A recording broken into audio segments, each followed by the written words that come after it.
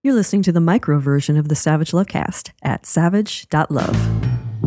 If you're stuck in a relationship quandary, or if you're looking for sexual harmony, well, there's nothing you can't ask on the Savage Lovecast. Two quick things before we get to the calls. First, stock up. That's been my advice since we learned last May that the Supreme Court was about to overturn Roe v. Wade. May 2nd, 2022. Less than a year ago. Seems like a decade ago.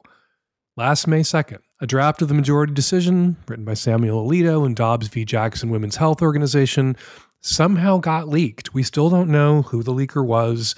My money remains on Ginny Thomas in the library with the candlestick, surrounded by her billionaire buddies' Nazi memorabilia.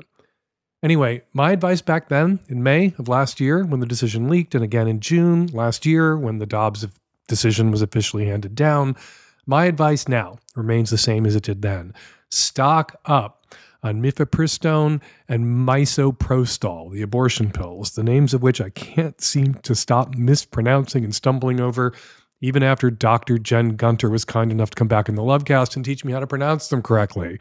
They're sometimes referred to as the abortion pill, singular, but medication abortion involves two medications taken within 48 hours of each other. First, mifepristone, which stops the production of the hormone progesterone, which is necessary for a pregnancy to continue, and then misoprostol, which induces cramping and bleeding, emptying the uterus. Mifepristone and misoprostol, or as I like to call them, M&Ms. To spare myself the indignity of stumbling over the names of these medications each and every time I have to say them, and to spare you the pain of having to listen to me mispronounce them every single time. M&Ms. M&Ms have a 5-year shelf life, and you don't have to be pregnant to obtain them. Anyone can order them online, which I did through plancpills.org. You can too, and you should.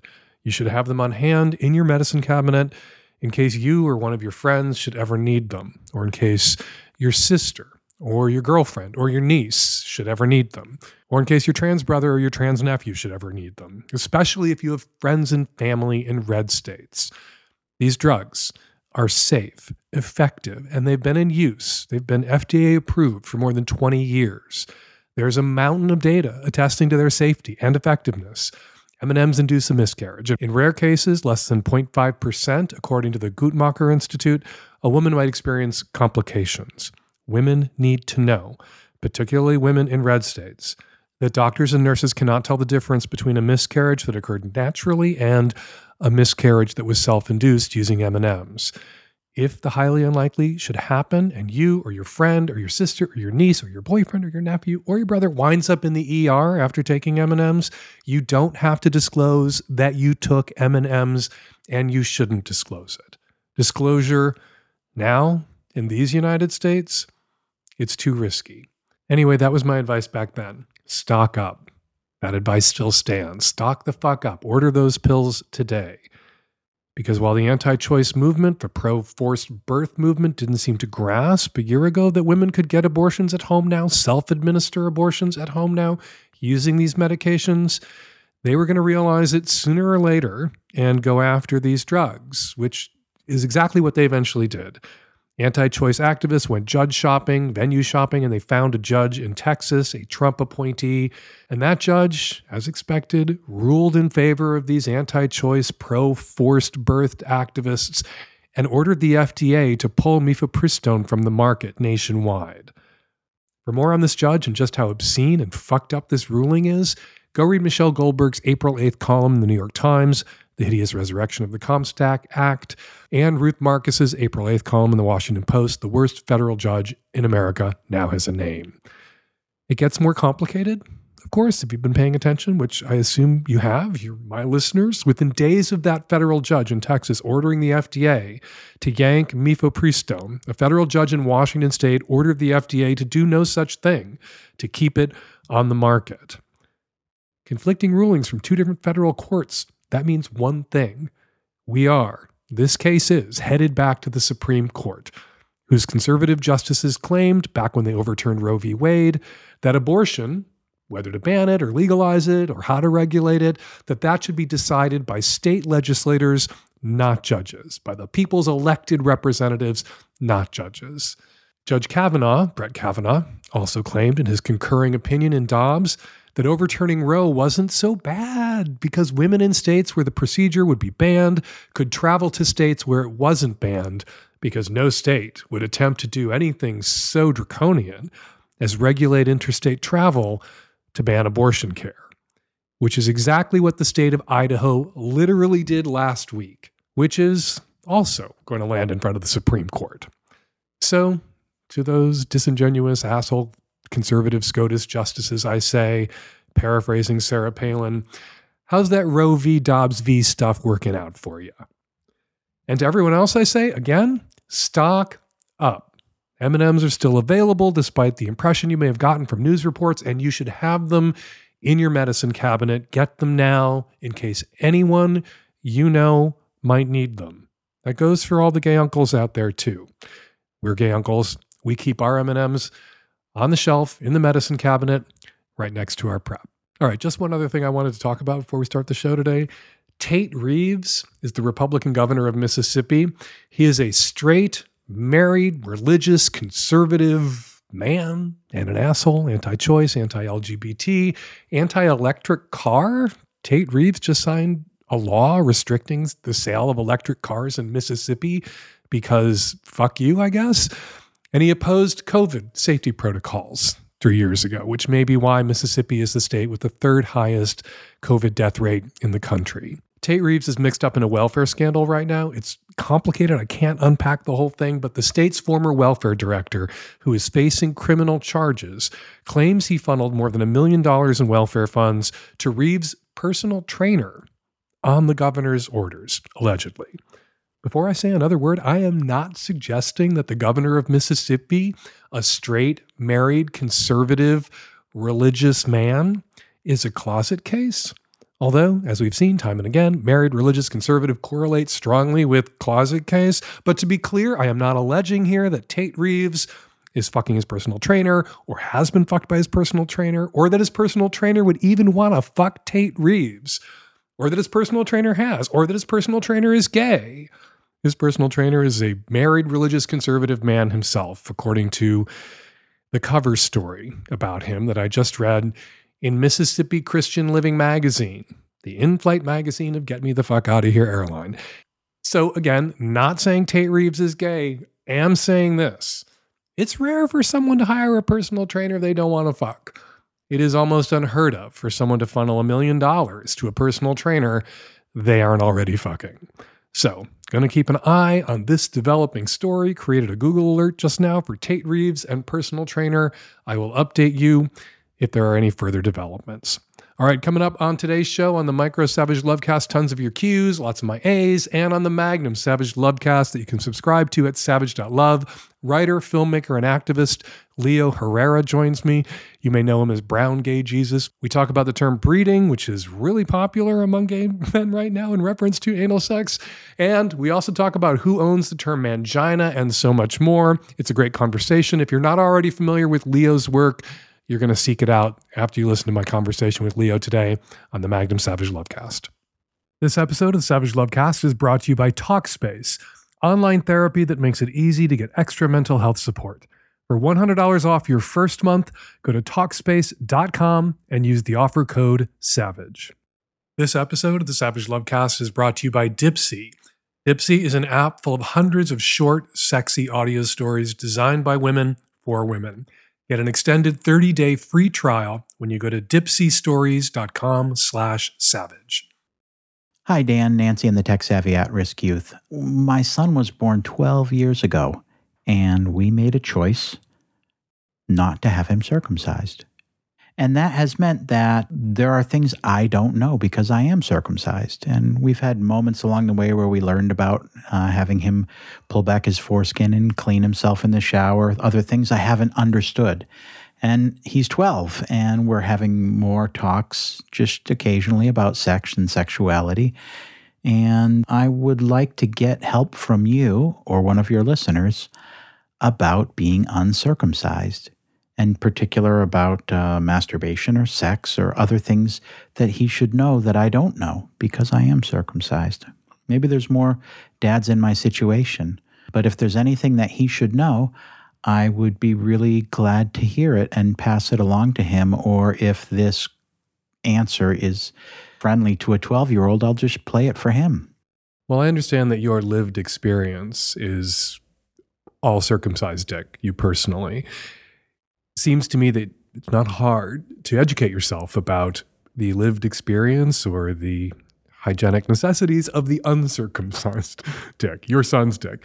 You've already told him the most important thing. You've already taught him the most important lessons, which is to pull his foreskin back, to roll it back when he is cleaning his dick. Not something that a kid can do early in life. The foreskin is attached to the glands for a period of time, but eventually it begins to roll back, and at that point needs to be cleaned. And you can trust a kid that you've raised right. If you can trust that kid to brush his teeth, if you can trust that kid to take a shower with some prompting, you can trust that kid to clean his own dick.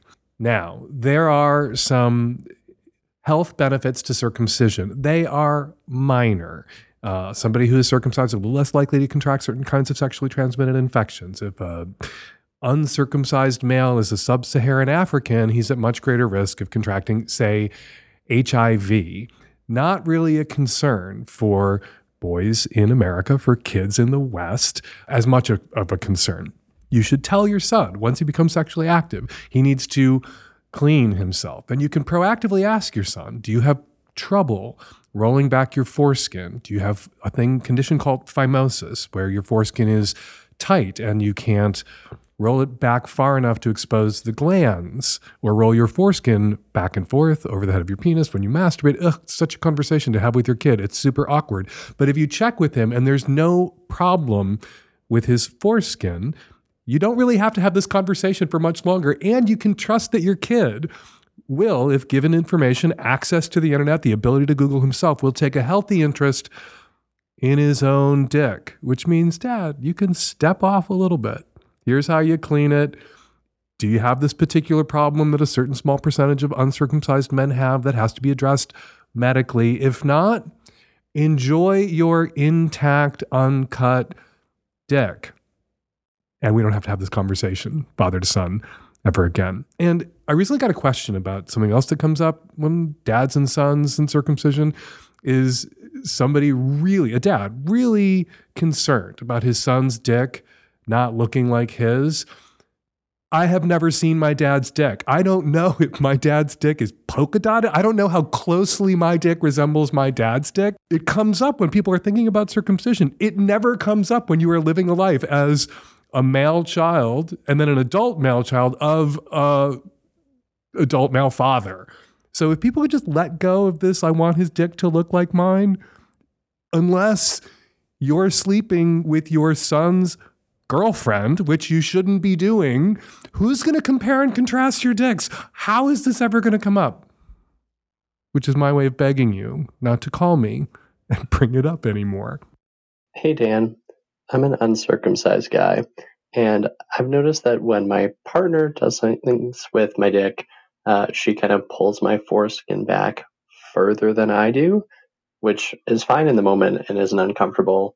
But something I've noticed is that it doesn't go back over the rest of my dick the same way that it does when I jerk myself off. And it's not that situation that I've heard you talk about where it's like stuck around the cock. It just kind of like the foreskin gets a little bit puckered, which to me just sort of looks weird and sometimes can be uncomfortable, just in the sense of like the head of my penis is a little bit exposed. So I've just been trying to figure out how to quote unquote reset my foreskin afterwards, other than just waiting. Any thoughts? Yeah, here's my thought. Your girlfriend is injuring you. She's jacking you off with more force than you use. And she's not grievously injuring you. She's not breaking your legs, but she's bruising your foreskin in such a way that there's some swelling after she jerks you off, or, is deploying some hand job with the blow job, whatever it is that she's doing differently than when you jack yourself off. It's causing a little bit of swelling in your foreskin. She's gripping you too tightly, or she's yanking your foreskin back too hard. rather than trying to figure out how to roll your foreskin back over the head of your dick after she's done slapping your dick around like that, you need to use your words and tell your girlfriend, you're hurting me. Not maliciously, not with ill intent. And then you need to show her how it is that you jack off. And then when she reverts to this form, and I don't think she's being malicious here, this may be a certain style of jacking a guy off that worked for her past boyfriends. Cut guys often do require a little bit firmer a grip, and that fist slamming up and down on the dick isn't yanking a foreskin back and forth with a lot of force, so it's not going to hurt. So she may just be applying techniques to your dick that worked with dicks that she is familiar with from past relationships, and it's just not working for you, and you need to tell her. And then in the moment, if she forgets or, again, reverts to what worked for past boyfriends, you need to speak the fuck up in defense of your own foreskin. You need to rise, object, advocate for your own foreskin in that moment. Now, I don't think she's going to cause your dick to fall off. It's not going to go gangrenous. You're not going to die. But this sounds uncomfortable. And so you should advocate for your own comfort and advocate for your own foreskin in the moment with your girlfriend. You could even just have her sit down and listen to what I just said. And not to hammer away at this, but I would like to point out that I have never gotten a call from an adult male who's uncircumcised, who's stressing out about his dick not looking like his dad's. Here's an uncut guy calling into the show. That is not his issue. So dads, can we stop pretending that that's an issue or something that our kids are going to notice or be worried about when they're adults? Literally not.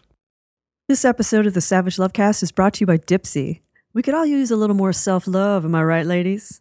It's easy to get into a rut with fantasies or what you do in bed with a partner.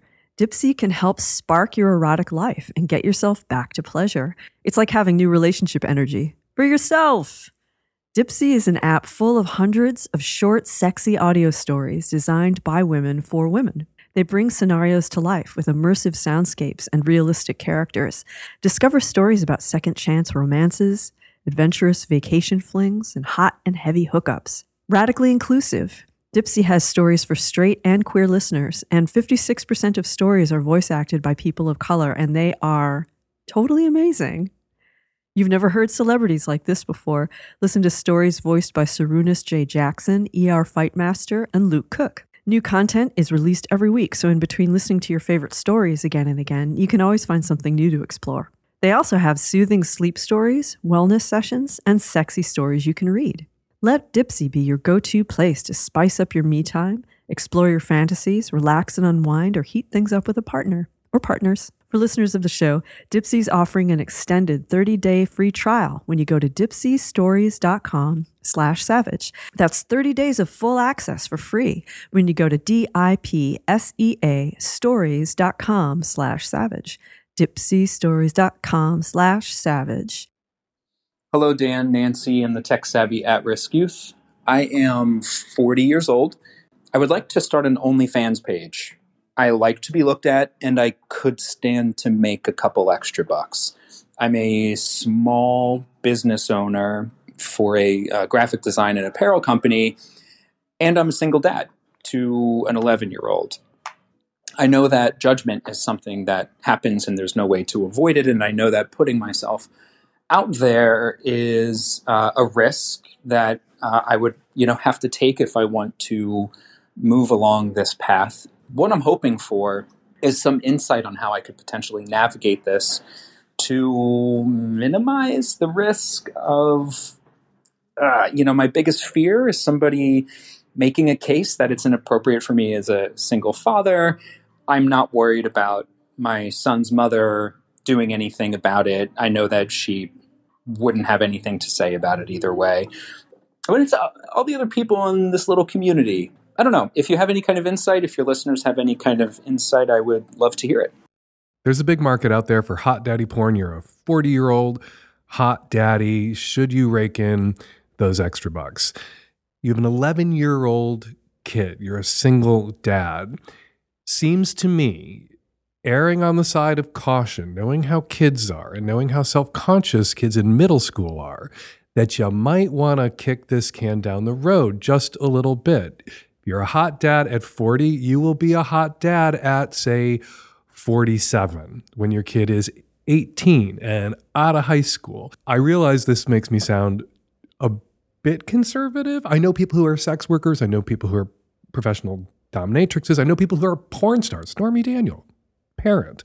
Possible to be an out sex worker, pro-dom porn star, and a good parent. But if you're worried about being outed, even if it wouldn't cause conflict with your spouse, that your ex-spouse that you're co-parenting with, I would hesitate to do this if I were you, because having a dad who's gets busted for doing a little bit of porn, that's going to land very differently if you're a freshman in college than it's going to land if you're a 7th grader and all of your peers find out. If it becomes a thing, and it could become a thing. People doing porn get outed all the time. There was a traffic court judge in New York City who just lost his job because his really rather explicit and, thirsty escapades. He was making porn. He was doing OnlyFans. He was doing Just for Fans.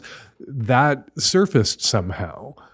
Somebody outed him. He wasn't very discreet. He talked about being a judge on his not safe for work Twitter account, and his face was all over it. So he kind of outed himself, but people get outed all the time. And porn on the internet has a way of just, landing places that you never expected it to land, because things just go, go, go. And so your kid is 11.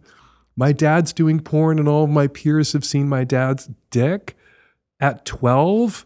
That could cause for your kid trouble at school. Your kid could be bullied, and your kid is highly likely in a situation like that to resent you as much or more. And I realize I'm spinning out a worst case scenario here, but he's likely to resent you as much or more, probably more, than the peers who are bullying him after they saw his dad's dick on the internet. So I would advise you to keep your dick off the internet for 5 more years. It'll be 16, 17, 18, ideally wait till 18. And then go be the hot daddy porn star that you want to be. Decluttering always feels good. You know how when you finally get around to it, when you finally get everything sorted, you feel so much better? Same thing goes for your mind. Talking to a therapist from Talkspace can help you declutter your head, and you get just that same renewed feeling deep down. You will feel so much more clear-headed and calm. Talkspace is a new, more convenient way to find a therapist and to actually follow through on meeting with your therapist, because everything is done online. Find the therapist you really click with, then you meet virtually whenever it works for you and your schedule. There's no having to take time off work. There's no scheduling childcare or hurrying to an appointment. It's therapy designed to fit into your life. Finding a therapist can feel overwhelming, but Talkspace takes the pressure off that first step. Talkspace is the more flexible, convenient, and affordable way to get high-quality care.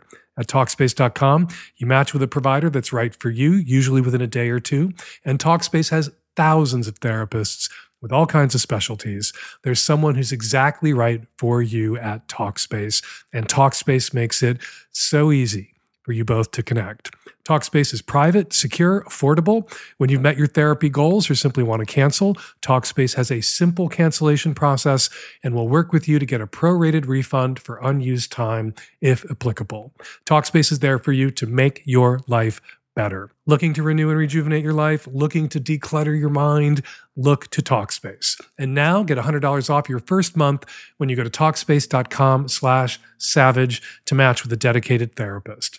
Go to Talkspace.com/savage to get $100 off and match with your dedicated therapist now. Talkspace.com/savage. Hi, Dan and friends. I'm a cis woman in my mid-30s. For most of my life, I've only ever considered, and as far as I'm aware, been attracted to cis men.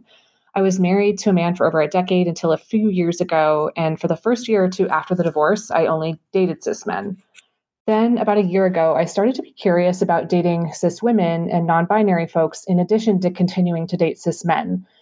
I was on a dating app at the time, and I decided to switch from seeing only men to seeing, quote, everyone, end quote.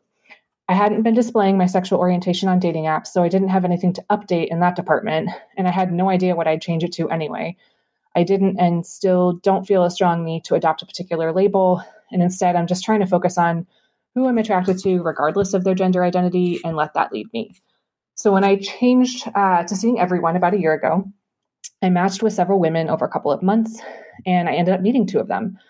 One of them identified as bi, and she too had been married to a man before. And while I felt physically attracted to her and enjoyed the one date that we went on, I didn't feel a strong enough connection to see her again, and I didn't feel sexually attracted to her. The other woman identified as a lesbian, and she lived in a city that's about an hour from me. She had also been married to a man, and the reason she ended her marriage several years ago was that she came out.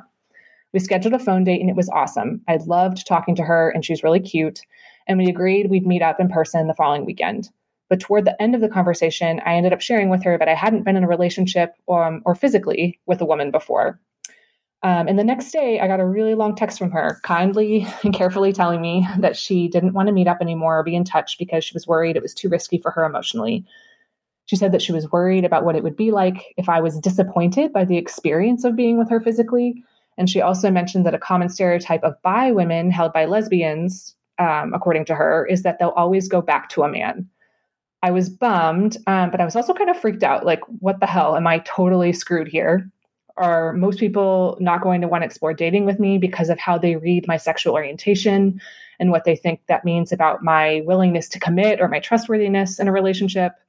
And are most people in their 30s, 40s, etc., are they averse to being someone's first time?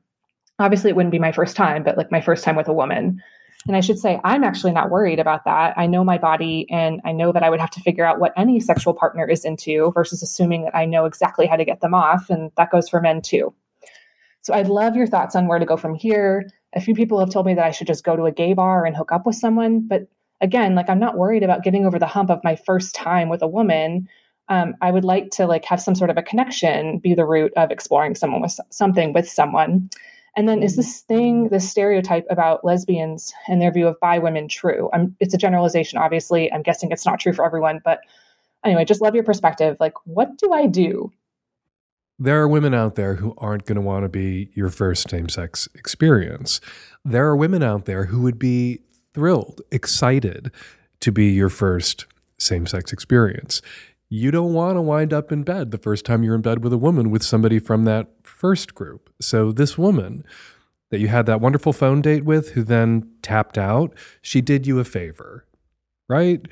She's not the right person for you to have your first same-sex experience with. And as a bi woman, she's probably not the right person as a lesbian who holds these stereotypical but not necessarily entirely ungrounded beliefs about bi women. There's a lot of bisexual people out there who are hetero-romantic, who enjoy sex with same-sex partners, but don't or can't form romantic attachments with same-sex partners.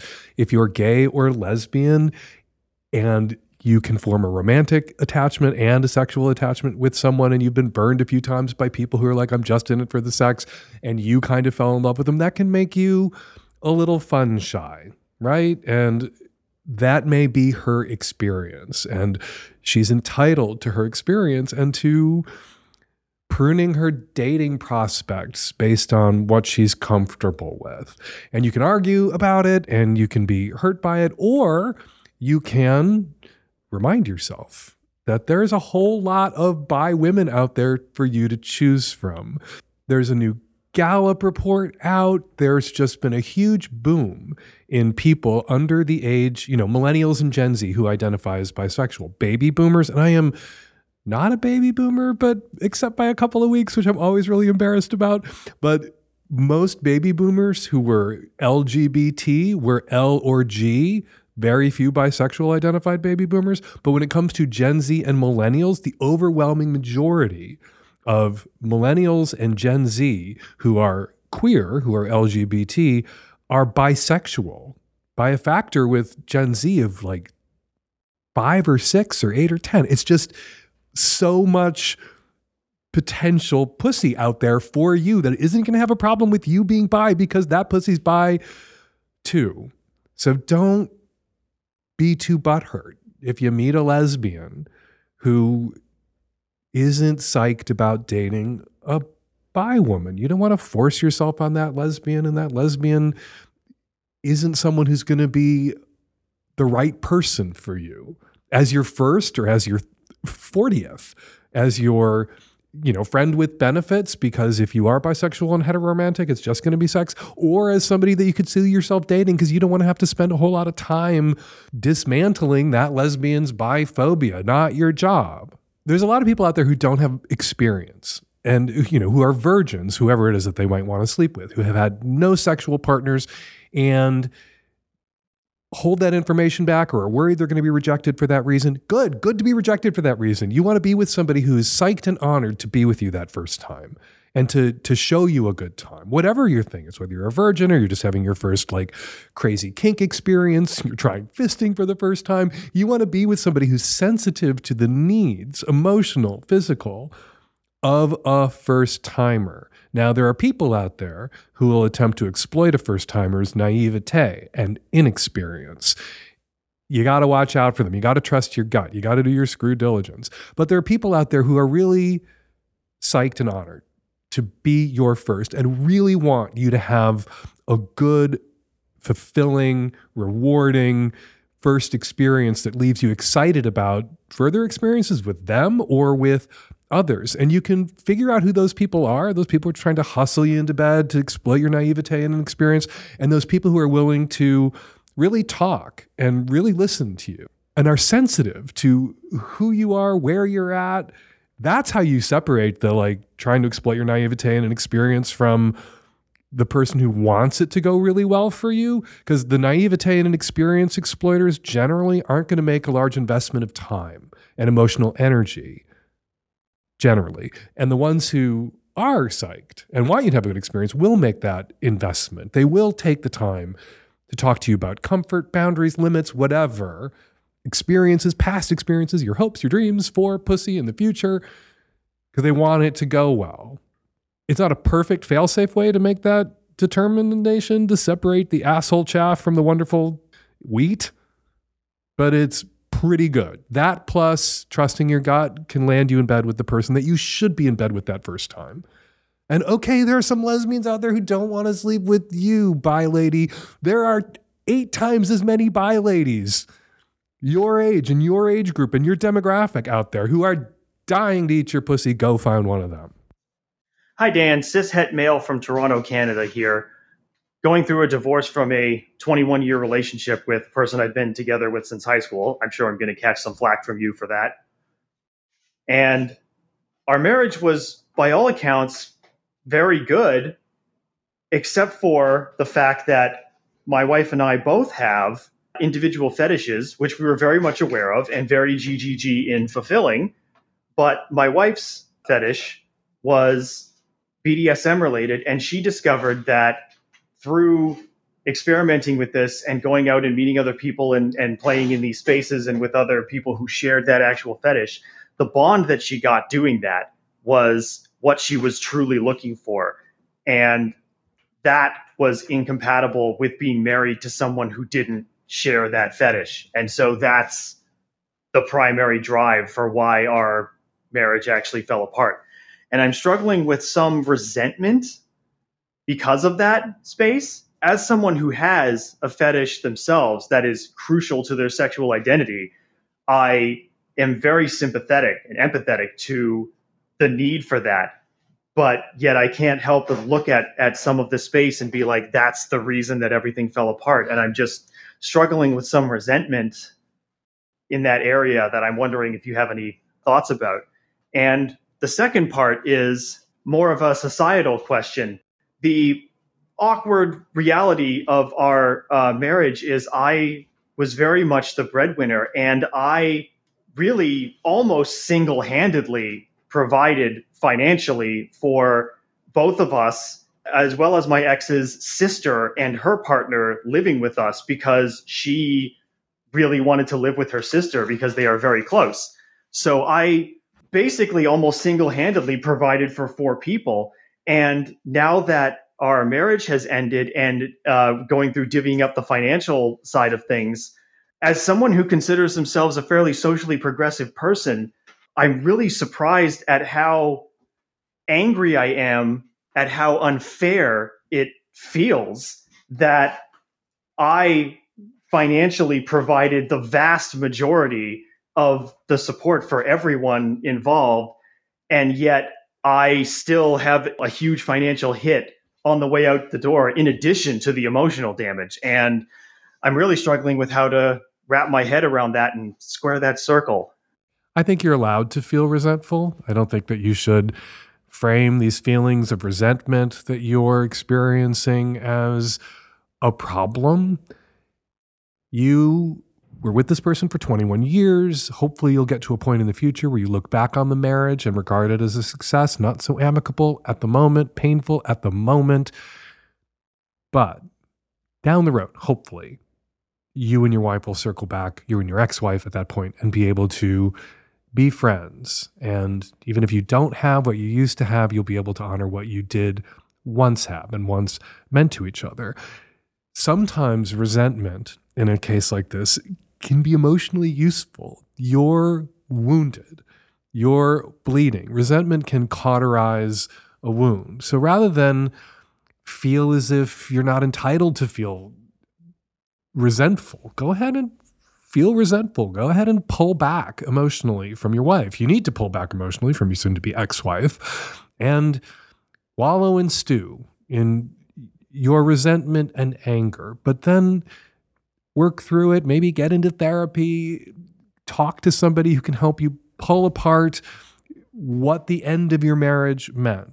But don't tell yourself you can't feel what you're feeling right now. Don't struggle with the resentment, but feel the resentment and allow the resentment to be useful to you.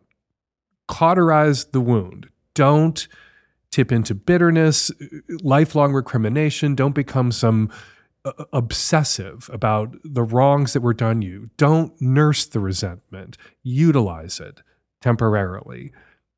And, get a grip on it, get some perspective on it in therapy.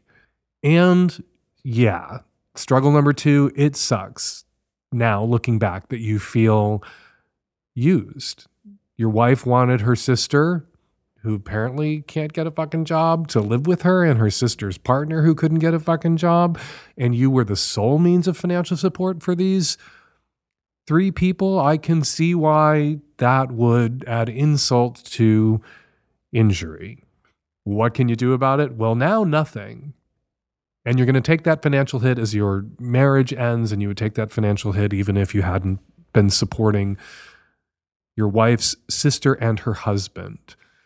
But look at it this way. The financial hit you're going to take, is it worth it to get not just your wife, who maybe you didn't want out of your life, but maybe it's worth it to get your wife's mooch-ass sister and her mooch-ass partner out of your life? How much is that worth to you? It may seem right now a huge number, but if you amortize it over the next, you're a young man still, the next 10, 20, 30, 40 years, may seem more reasonable, may seem, in that accounting, worth it to have these 2 fucking mooch-ass adults out of your fucking life.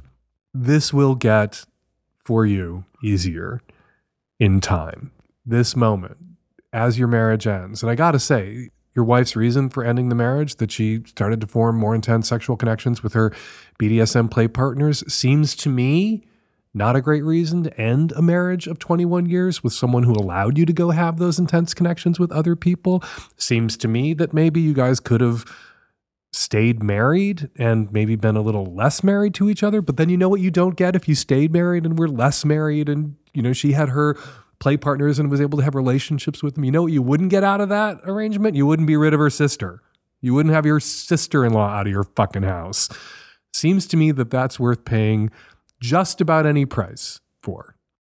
And I bet, give it 3 years, 5 years, you in a new relationship, you no longer having to pay everyone's bills, just your own, you seeking out a partner in the future who has a fucking job and can pay their own bills and is into you and into your kink, you may wind up 5 years from now feeling grateful to your wife for ending a marriage in which you were being used in a way that wasn't clear to you while you were in it, and with somebody that you had a sexual connection with, but not the kind of sexual compatibility that hopefully you will have with your future partner. A future partner, again, that you're going to prioritize, gainful employment, pays their own bills, shares your kinks.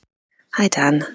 I'm a long-time listener, Magnum subscriber, and I'm calling in because of my brother's recent arrest due to downloading and watching underage pornography, teenage girls. It's awful what he's done, and he's seeking help and will be in the police system for a number of years, just getting it dealt with in terms of the investigation, hearing, potential jail time. But the thing I'm calling into you about is how this has completely cut me off from all my sexuality. I would say I'm pansexual, but in a marriage to a man, and pre this, pornography was the way that I would connect with my other side of sexuality that couldn't be fulfilled with the relationship. I would also have a pretty good sex life, and I've just felt completely shut off, not wanting to have sex, being able to masturbate, not wanting to access porn, but also really missing this massive side of myself that I just cannot help but have cut it off. What do I do to get back to myself? I don't feel like I even want to touch myself. I feel like it's completely just killed something. If you're having a hard time right now separating your sexuality from your brother's crime, that might be something you want to explore with a therapist. There are probably dozens, hundreds of people arrested in the week before your brother was arrested for downloading that pornography, who downloaded child porn and or worse. It didn't touch you or implicate you in the same way that your brother's arrest did. Your brother's arrest, when we hear about terrible crimes being committed by people who are outside of our social circle, social orbit, it's easier to wall ourselves off from that, to be aware that it's going on, aware that it's happening, but not feel personally implicated. And you are, in a sense, personally implicated here. Not guilty, not guilt by association or anything, but there are some decisions you're going to have to make about your relationship with your brother going forward. Are you going to be there for him? Are you going to provide any sort of emotional support for him? Are you going to maintain this connection with your brother? And that may be, those huge questions that anybody who has a family member who's committed a terrible crime has to wrestle with, may be crowding out right now your ability to feel sexual. And even if your brother's crime wasn't a sexual crime, that could be true. If he'd done a terrible, horrible thing that wasn't sexual, that didn't involve harming minors by creating demand for more child porn, that got more kids raped, if he'd done something else that was terrible, it would probably be so all-consuming right now that you had a family member who is under arrest and being prosecuted that you might not feel very sexual, but you wouldn't then be linking it to the crime.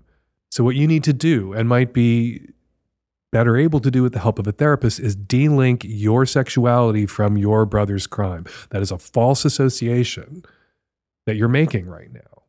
They are not linked. Our sexual desires do not exist on a continuum where then other people's sexual desires or the sexual acts or crimes of people that we are related to who are in our lives or in our community somehow tarnish, touch, or implicate us and our sexual desires. Right now, it may be that you're just so overwhelmed by what's happening that your libido has tanked and it isn't actually related to the crime that your brother committed. Or, again, you may be making a false association there.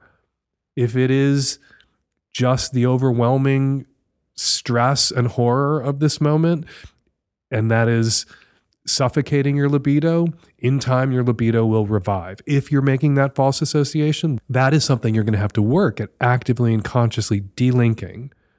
And to do that work effectively and to do that work faster, you want to do that work with a therapist. Hey, Dan. I have a question based on my personal experience of sort of feelings after penetrative sex versus masturbation. I've just noticed that after the day after sex with a woman, penetrative sex, I feel a lot calmer. I feel like a lot steadier. Just overall, I feel better, less after masturbation, I feel like, the relief of that, but I don't feel the same kind of like soothing feeling afterwards. Just confusing to me, because to me it should be the same thing to my body, right? My body shouldn't know the difference, maybe. I don't know. So I'm curious if you or one of your experts have an explanation for why I just feel so much calmer, happier the day after sex, penetrative sex, than I do after masturbation.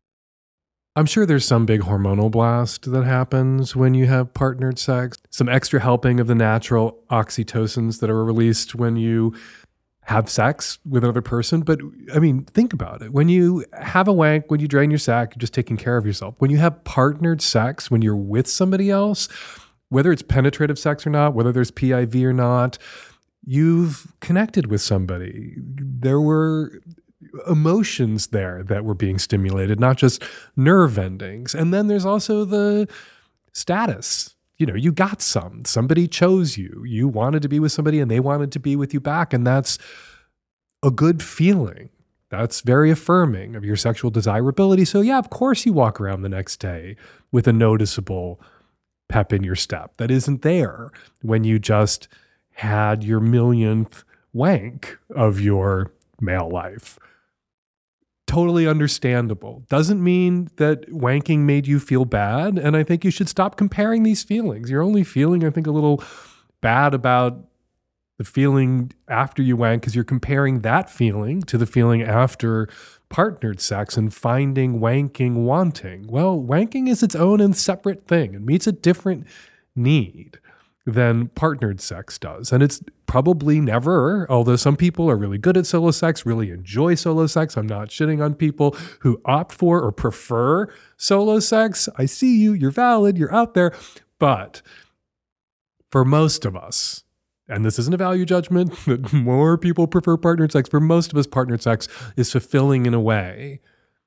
And the ripples of that sense of fulfillment last longer than the fulfillment that you may get from masturbation. So this is perfectly understandable. I would urge you to enjoy masturbation for what it is for you. And then when you have partnered sex, to enjoy that, the sex itself, the good feeling the day after, and then stop looking over your shoulder at the last time you masturbated and feeling like there was something wrong with that, or that it didn't also improve the quality of your life in some way. It didn't also meet a need. It didn't also feel pleasurable.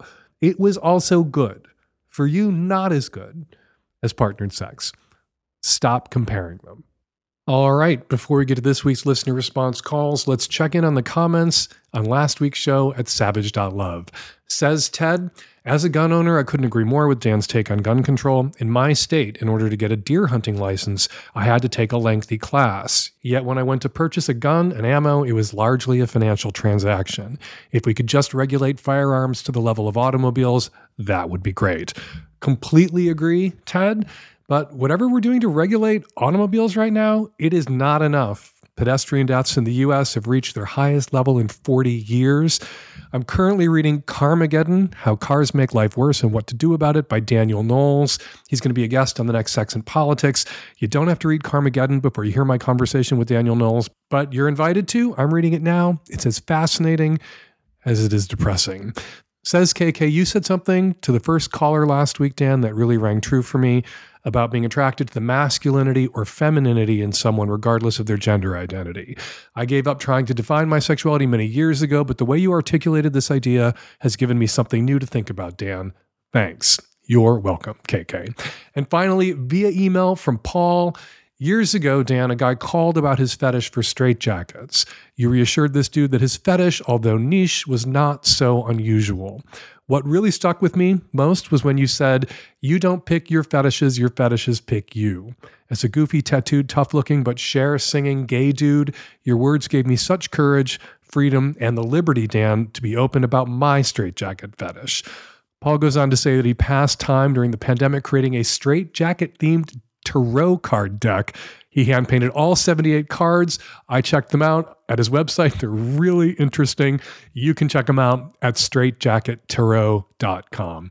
All right, thanks to everyone who commented on the show this week at savage.love. Thanks for posting also to your own social media accounts about the Lovecast. We really appreciate your support and we really appreciate how our listeners help spread the word about the Savage Lovecast. And now something else we appreciate week after week, listener response calls. Hi, I'm calling in response to episode 859, specifically the caller asking a question about their possibly asexual friend. I was a little annoyed with her question only because it didn't seem like her friend was asking for help. While I appreciated the conversation that you had with the sex therapist on the show, I also thought that you guys maybe should have told her that she needs to mind her own business. Like, if her friend is fine with that and wants to deal with it on her own, she doesn't need to do anything for her friend. And I think trying to push her friend to identify as something that she doesn't seem to agree with is really not right. So yeah, maybe tell your callers when they're asking things like that of their friends in the future, to tell them to mind their own business. Hi, Dan. This is a response to the gentleman who was trying to play spin the bottom with his partner at an orgy. I just wanted to say, dude, you're overthinking it. Like, it's an orgy. You don't need party games. It sounds entertaining as hell, but like Dan said, it would probably really go wrong. You'd be more concerned about just setting a good ambiance, music, lights, candles not too close to the bed, that sort of thing. And just make sure you invite a good group of people who's actually going to want to see each other naked, and things should go pretty well. Hi, Dan. This is in response to the caller in episode 859 about the hard, erect stripper nipples. And I'm wondering if maybe they are like that because of breast augmentation. I haven't had breast augmentation, but I've had a breast reduction. And when that happened, my boobs got smaller, but my nipples stayed the same size. And because my boobs are now perkier and firmer, my nipples point straight out. And it looks like I constantly have hard nipples. So that might be what's going on. And we're going to leave it there. Got a question for next week's Lovecast or something to say about something I said on this week's Lovecast? Go to savage.love/askdan to record your question or your comment. Or you can use the voice memo app on your phone and email your question or your comment to q@savage.love, or you can call and leave us a message at 206-302-2064. The 2023 Hump Tour continues across North America. Go to humpfilmfest.com for tickets. And our first European tour is on now. We're in Zurich this weekend, Amsterdam in May, Munich in June. Most exciting of all, we are in Berlin April 21st and 22nd, and I will be hosting the screenings in Berlin in person. If you want to join me for Best of Hump, some of the best films from the first 17 years of the Hump Film Festival, go to humpfilmfest.com/Europe. The screenings will be at the Movimento Theater in Berlin. For all the info, all the details, and to get your tickets again, humpfilmfest.com/Europe. Follow me on Instagram and Spoutable at Dan Savage, still on Twitter at Fake Dan Savage. Follow Leo Herrera on Instagram at Herrera Images. And check out the Fathers Project at iftheylived.org. The Savage Lovecast is produced every week by Nancy Hartunian and me and the Tech Savvy At-Risk Youth and Nancy. We will all be back at you next week with an installment of the Savage Lovecast. Thank you for downloading.